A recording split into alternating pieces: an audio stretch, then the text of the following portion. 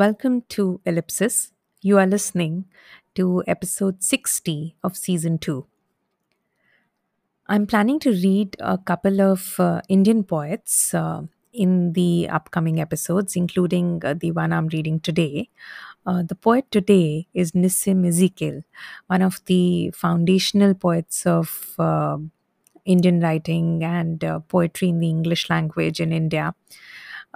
One of the things that he is most famous for is for writing in Indian English, or at least some of his poems that have been written in what has been classified as Indian English. You will know what I mean once I have read the poem.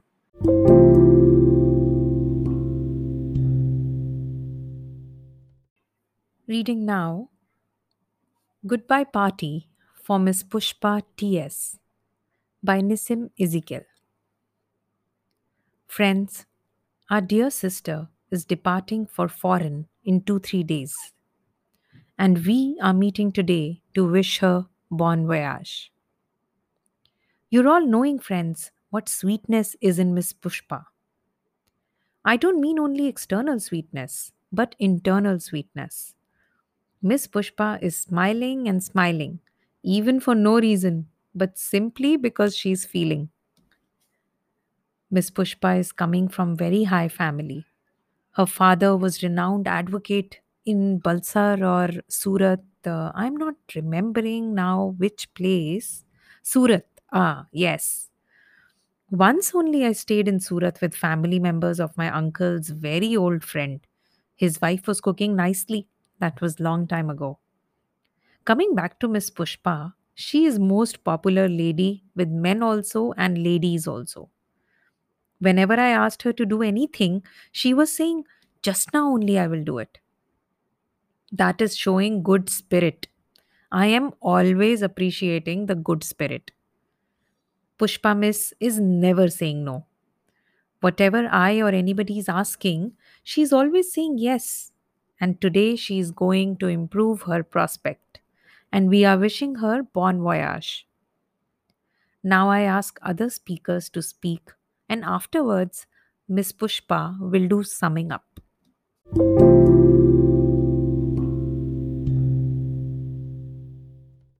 So that was Goodbye Party for Miss Pushpa T.S. by Nissim Ezekiel. And I was reading from the All Poetry website.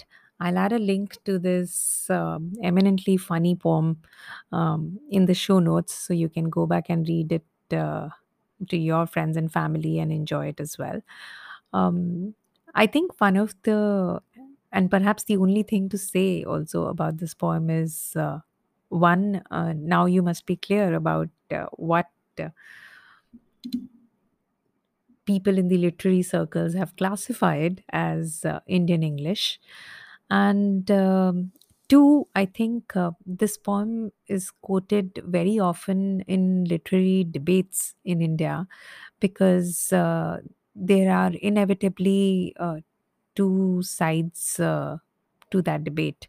There will be a section of poets who think that the poem is very fresh, very original, and extremely true to what a certain period in India's English speaking has been like. Um, the poet lived from 1924 to about I think 2004, and a lot of the work that this poet has published has been in the post-independence years. And that was also perhaps the time when Indians were just awakening to embracing English as a language. And it definitely wasn't their first language or primary language like it is for so many of us today at the time. So clearly, I think this was the poet's way of recording that little bit of history with the clever use of language. And on the other hand, I think, of course, there is this set of poets who think, poets and folks in the literary circles who think that this is doing disservice to English speaking in India, and this is propagating stereotypes. Although I think that the poem is so obvious in what it is trying to do and how it's written that I find it hard to buy that second argument. Whichever side of the debate you happen to fall on, I think that it's a delightful little poem. Wikipedia tells me that a lot of Nissim Ezekiel's poems were included in the NCRT books, although I can't remember uh, any one of those. But while I was reading some of his other works online, there was yet another poem which really appealed to me. It's an autobiographical poem, and perhaps only the poet knows how much of it is true, although it reads as if it were 100% true. Nissim Ezekiel was of Jewish descent, and interestingly, he was part of a community which, give me a minute, I'll tell you what it says over here. Yes, he belonged to Mumbai's Marathi speaking Jewish community known as the Bene Israel. And the poem that I'm about to read now is, in fact, one which speaks of his wedding here in Bombay. And listen to the poem. It speaks not just about how the wedding and maybe his early relationship with his wife was. It also speaks of how communities which came to India sort of embraced a communal Indianness, uh, and gave up on several of their own distinctive practices and rituals. But none of this was done with any rancor. It was done under the guise of this umbrella term, becoming progressive. And that's what he's written about. And I found this poem quite both personal and lovely to read. I hope you enjoy it too. So, next I'm going to read one more poem by Nissim Ezekiel, and I'll see you the week after.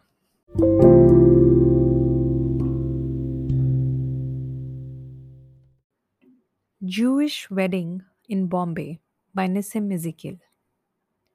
Her mother shed a tear or two, but wasn't really crying. It was the thing to do, so she did it, enjoying every moment. The bride laughed when I sympathized and said, "Don't be silly." Her brothers had a shoe of mine and made me pay to get it back. The game delighted all the neighbors' children who never stopped staring at me, the reluctant bridegroom of the day. There was no dowry because they knew I was modern and claimed to be modern too. Her father asked me how much jewelry I expected him to give away with his daughter. When I said I didn't know, he laughed it off. There was no brass band outside the synagogue, but I remember a chanting procession of two, some rituals, lots of skull caps, felt hats, decorated shawls, and grape juice from a common glass for bride and bridegroom. I remember the breaking of the glass and the congregation clapping, which signified that we were well and truly married according to the Mosaic law. Well, that's about all. I don't think there was much that struck me as solemn or beautiful. Mostly we were amused, and so were the others. Who knows how much belief we had?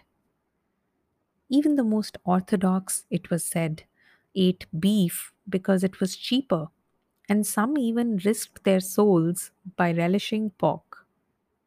The Sabbath was for betting and swearing and drinking. Nothing extravagant, mind you, all in a low key and very decently kept in check. My father used to say, "These Orthodox chaps certainly know how to draw the line in their own crude way." He himself had drifted into the liberal creed, but without much conviction, taking us all with him. My mother was very proud of being progressive. Anyway, as I was saying, there was that clapping, and later we went to the photographic studio of Lobo and Fernandez, world famous specialists in wedding portraits. Still later, we lay on a floor mattress in the kitchen of my wife's family apartment. And though it was part midnight, she kept saying, "Let's do it, darling. Let's do it, darling." So we did it. More than 10 years passed before she told me that she remembered being very disappointed. Is that all there is to it? She had wondered. Back from London 18 months earlier, I was horribly out of practice. During our first serious marriage quarrel, she said, "Why did you take my virginity from me? I would gladly have returned it. I would gladly have returned it, but none of the books I had read instructed me how."